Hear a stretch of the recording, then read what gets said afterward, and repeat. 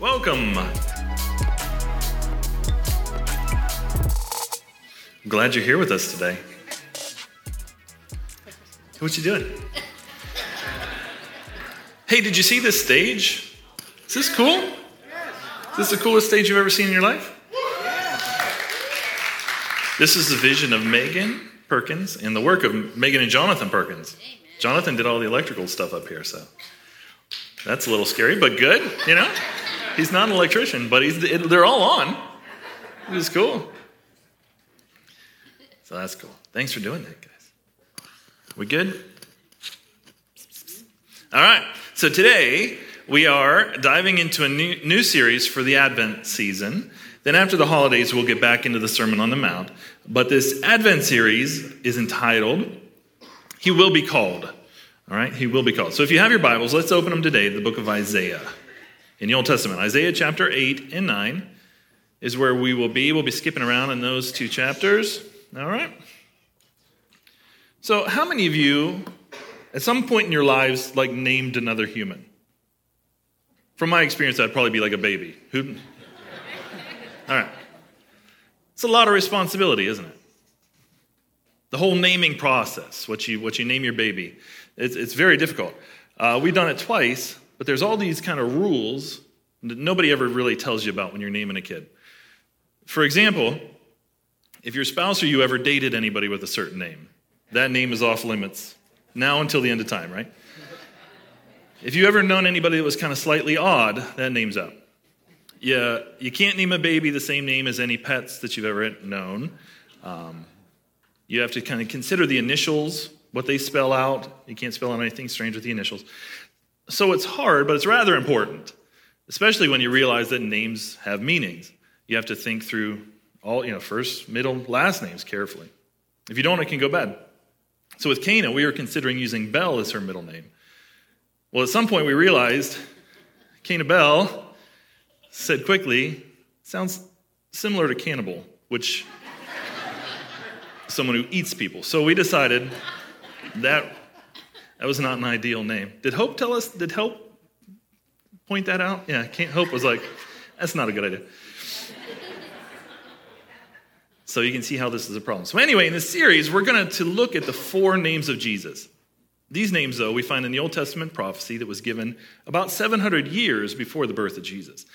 In a season and a time where there was a lot of turmoil and a lot of fear. So let's read Isaiah 8, 21 and 22. It gives us the background into the context surrounding this prophetic word about the future birth and the names of Jesus. Okay, so Isaiah 8, 21 and 22 starts, distressed and hungry, they will roam through the land.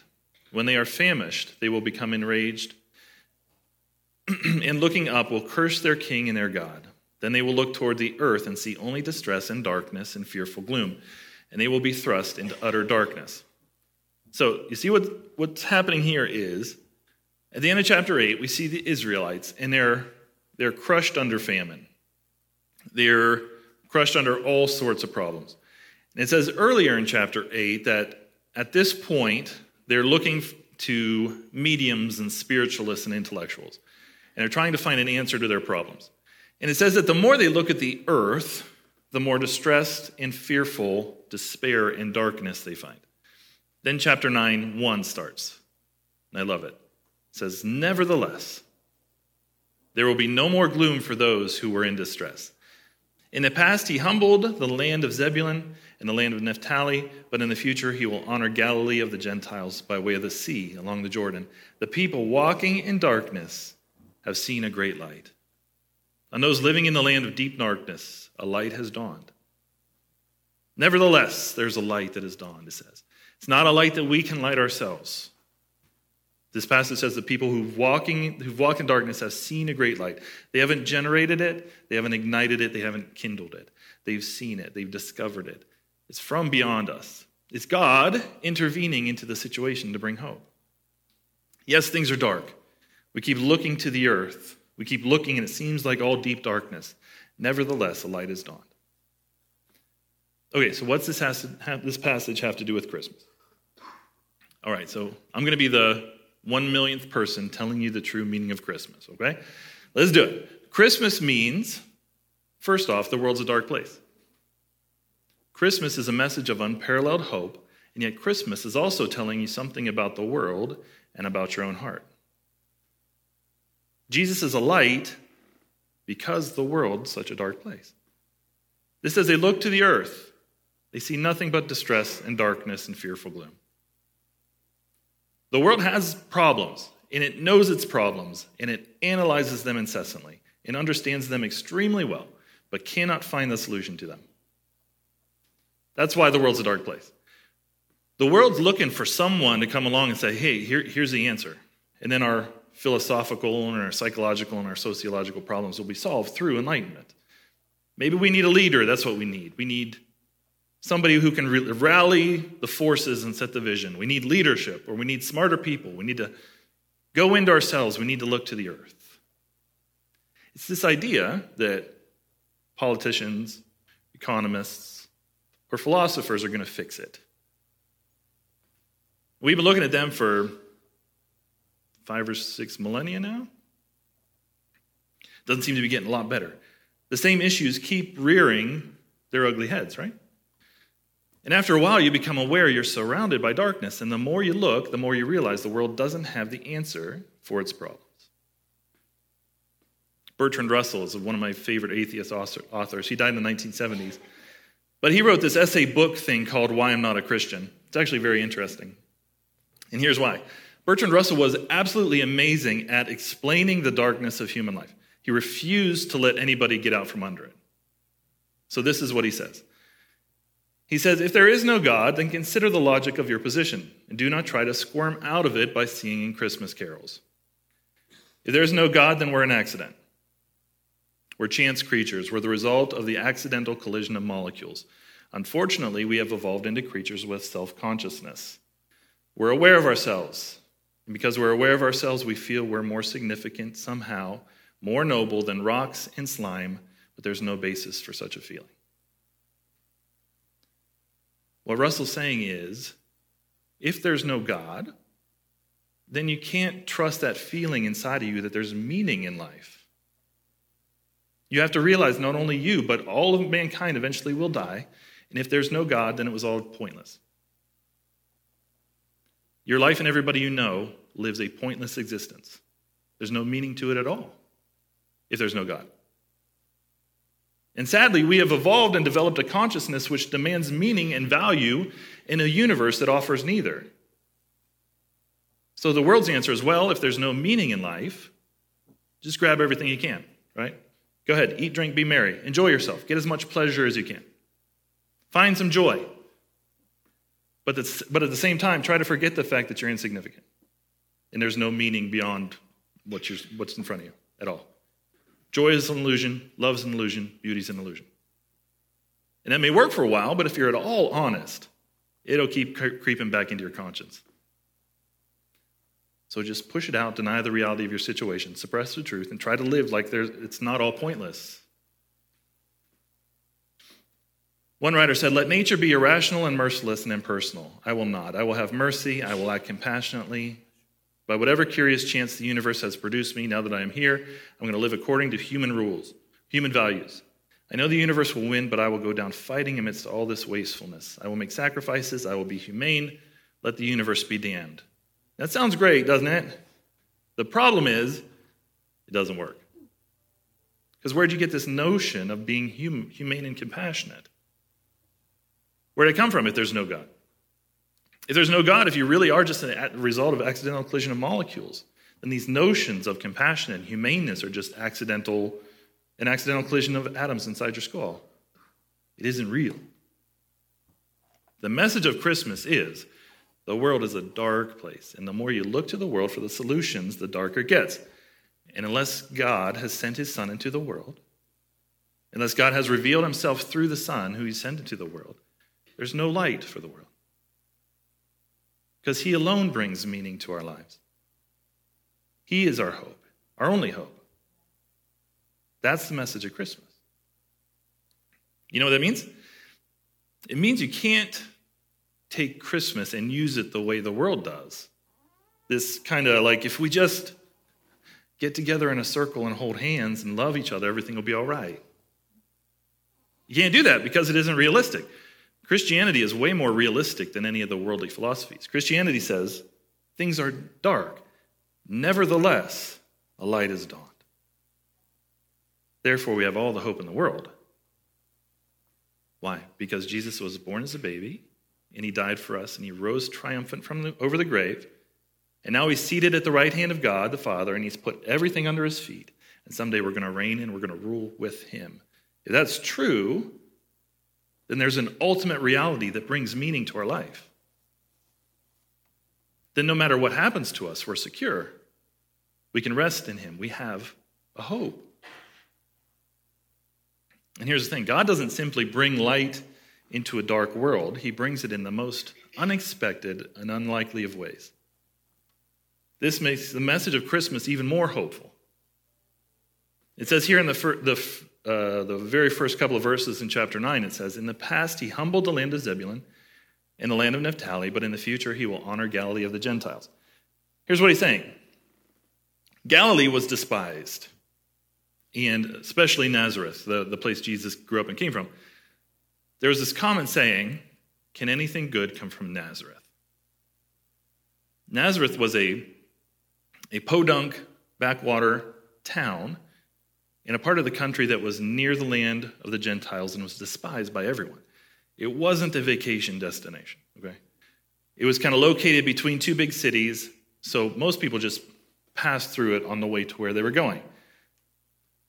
Have any of you been on like a long road trip and you pull into one of those towns, one of these towns to get gas, a Slurpee, a corn dog, use the bathrooms, clean the bugs off your windshield, and get out of there as fast as you can?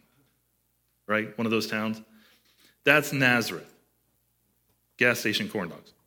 That's what they have. Nothing good can happen there. So maybe there's some of you that are embarrassed to live in a small town. Maybe there are some young folks here that think, I can't wait to move to somewhere where things are happening. Because we know how things work, right? Great things don't happen in little towns. Great thoughts aren't thought in small towns. Great events don't occur. Great people don't live there. Can I tell you, that's how the world thinks. That's not true. This is a little sidebar. If you're a young person here today, can I encourage you? We need just as many smart, passionate people ministering in Northeast Ohio as anywhere else. Consider putting down roots here when it's time to do that. I love Ohio. I love Columbiana. There's a place for you here. There's a place for you to use your gifts. The world thinks that they know how things have to happen, but that isn't true. Great thoughts can be thought in a small town. Great things can happen in a small town. End of rant. But God makes sure his son comes as a little baby born into poor parents, born into an unwed mother in a feed trough in a small town. And the only people invited to his first birthday party are shepherds. Who are the shepherds? The most despised of all the jobs in Israel. So despised that the testimony of shepherds was not admissible as evidence in court. Because the shepherds were considered that shady and unreliable. Nobody respected the shepherds. They're the ones who come to his party. Why does God do this? As Paul said, God chose the foolish things of the world to shame the wise. God chose the weak things of the world to shame the strong. That's the message of Christmas. Not only that God brings light into darkness, but God does it in the most unlikely and unexpected ways. Why would he do that? So that every Christmas time we would know Christmas is, above everything else, a message of hope. Let's read Isaiah 9, verse 6. A verse that's often used in the Christmas season. It says, "For to us a child is born, to us a son is given, and the government will be on his shoulders." Here's the name of our series. "And he will be called Wonderful Counselor, Mighty God, Everlasting Father, Prince of Peace. Of the greatness of his government and peace there will be no end. He will reign on David's throne and over his kingdom, establishing and upholding it with justice and righteousness from that time on and forever. The zeal of the Lord Almighty will accomplish this." Here we see the prophetic titles given to Jesus 700 years before his birth. That he would be called first, the Wonderful Counselor. Wonderful Counselor. These two English words come from two Hebrew words, Pele Yoez. Pele means famous soccer player. Not really. That's a stupid joke. Anyway, Pele means beyond understanding. It means too wonderful for words. So when Isaiah was going to describe the Savior of the world, Jesus, he didn't have the words to describe him. So he used a word that said there's no words great enough to tell you just how awesome he is. He's too wonderful for words. Yoez is the word translated as counselor. It means to advise or consult or to guide. So one day a son will be born, a child will be given to us. His name will be Pele Yoez. He will be a wonderful counselor. He is God in the flesh. He is the Alpha and Omega, the beginning and the end, and yet he knows you, and he cares for you, and understands exactly what you're going through. Therefore, he can be your wonderful counselor. I love the way it's described in Hebrews chapter 4, verse 15 and 16. Speaking of Jesus, our high priest, our counselor. Hebrews 4, 15 and 16 says, "This high priest of ours understands our weaknesses, for he faced all of the same testing we do, yet he did not sin." Our high priest, our Savior, our wonderful counselor, Jesus, he's been through what all of us are going through. He's been tempted in every way as we were tempted, yet he was without sin. He understands your pain. He understands your hurt. He has experienced life just as you have. That's why verse 16 says, "So let us come boldly to the throne of our gracious God. There we will receive his mercy, and we will find grace to help us when we need it most." So some of you right now, maybe you're in a time of need.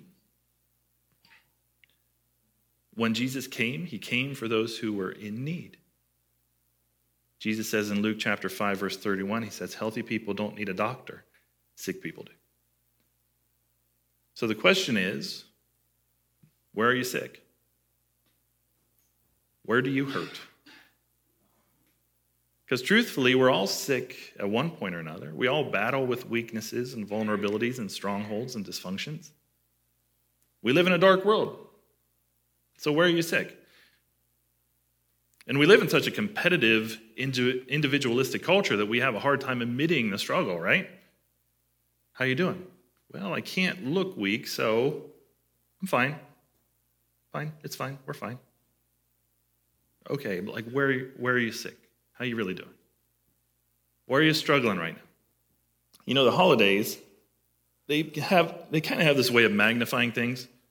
They make the good things look better, but they make the bad things look worse. The holidays often magnify our sicknesses. So where are you sick? Could be like many people today, you're depressed.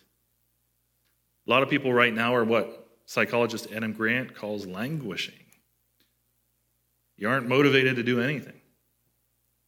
You wake up every day wondering how you're going to get through the day. And you have no hope that tomorrow's going to be any better. You're in that darkness that Isaiah talked about.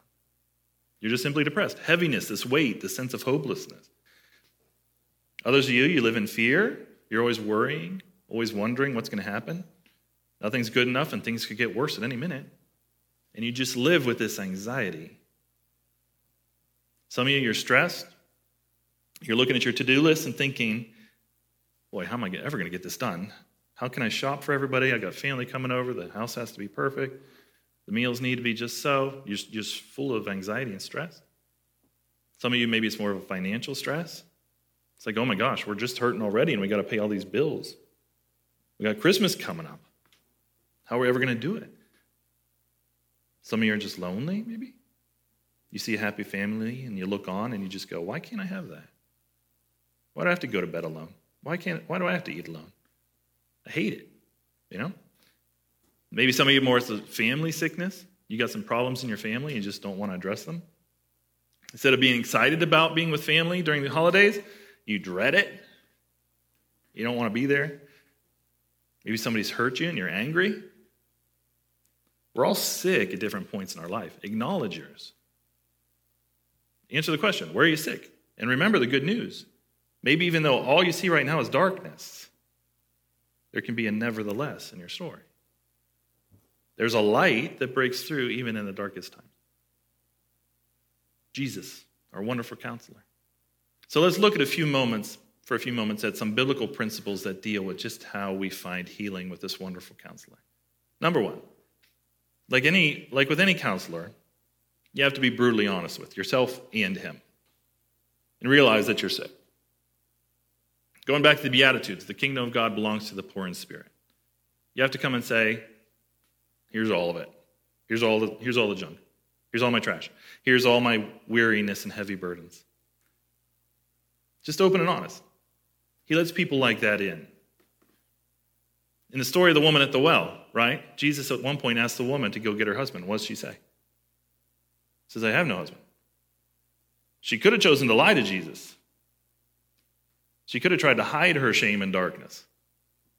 But she doesn't. She's honest with Jesus. And because she was honest with him, Jesus says, I am the living water. I am what you're searching for. Jesus was able to reveal who he is and who he should be in her life because she was honest with him. In Psalm 55, verse 22, we're told to cast your burdens on the Lord. He will sustain you. He will never allow the righteous to be shaken. To cast means to throw. Like take your burdens and throw your burdens on the Lord. The second thing is we must learn to listen to the counselor's voice. To listen to Jesus. Listen to God's advice to his disciples in Mark chapter 9. Don't turn there now. You can read the whole story sometime. But Jesus takes 3 of his disciples on top of this mountain. And God did this crazy miracle, and God transfigured Jesus. He's like all glowing and shiny. And then Moses and Elijah appear on this mountain. You can imagine these 3 disciples were terrified. So they just start talking. They're just like, blah, blah, blah, blah. I've never seen anything like this in my life. Let's build an altar. This is what we need to do. And God spoke at that point. You know what he think? And do you think God said what do you think God said when he had these 3 disciples' attention? Here's what God said. Mark 9:7. It says, and a voice came from the cloud. This is my dearly loved son. Listen to him. Listen to him. Listen to what he wants to say to you. But now you may say, but how does he speak? How does Jesus speak? Well, he speaks in all sorts of different ways. He's a wonderful counselor who speaks. He'll speak to you through his word if you will seek him. He may speak to you today through my words or somebody here at church. He may say something very specific just for you. He may speak to you through someone sitting next to you at the church today. He may speak to you through someone that you work with. He may speak to you on your way home as you're listening to a song. He may speak to you through your daily devotion. He may speak to you through your circumstances. The Holy Spirit who lives inside you may use your conscience or your intuition. If you listen, you can train yourself to hear his voice. In John 10:27, he said, my sheep, they listen to my voice. We're brutally honest with the counselor. We listen to the counselor's voice. Number 3, above all, we must do what the counselor tells us to do. You have to live the way that your counselor tells you to. The thing is, if you're going to follow Jesus, who came in an unexpected way and came in ways that the world considers foolish, if you live in the way that he prescribes, you have to expect that you will be considered by the world to be foolish too. We talked about this last week. If you live how Jesus teaches us to live, turning the other cheek, blessing those who curse you, putting the needs of other people ahead of your own, giving to those who ask of us, pouring ourselves out for those in need, what's the world going to say? It's going to say you're going to have a miserable life. Self-denial and sacrifice and all that stuff, it doesn't work, right? Because if there's no meaning to this life, then you grab all the pleasure you can in all the ways that you can, right? Can I just say, don't go the way the world says. Jesus' way may look foolish, but listen, the feed trough in which he was born and the garbage heap on which he died are more famous than any of Caesar's or Pharaoh's mansions. People we can't even remember anymore. His foolish way is the way to greatness. He wants you to have an abundant, full life, a glorious life. He is for your joy. It says in the next verse in Isaiah 9:3, It says, you will enlarge the nation of Israel, and its people will rejoice. They will rejoice before you as people rejoice at the harvest and like warriors dividing the plunder. In life of an agricultural people, there are two great moments of joy. At the harvest and when an enemy has been defeated and they're splitting up the plunder. The message of Christmas is, the world's a dark place. Yet the coming of Jesus Christ shows us that nothing and no one is hopeless. Because we have a wonderful counselor. And if you believe it, the more you lean into that and trust in that and say, God is for me, he's my hope, the more you think about what Christmas really is, the dawning of light in a dark world, the more that settles into your heart, then the more joy you will have. Christmas is a message of hope and joy in the world of darkness. Amen? Amen. The ministry team wants to come on up. I'm going to pray, and after, if you would like prayer, if the coming of Christmas feels like a dark time for you today, it'd be a great day to get some prayer. So let's pray. Lord, you have told us here that there is no more gloom or darkness for those who are in Christ Jesus, who accept the message of Christmas. We pray, Father, for those of us who know it and believe it, that the truth and the glory of that will dawn on us. It will dawn over us. So the darkness that still clings to some of those areas of our lives will be dispelled.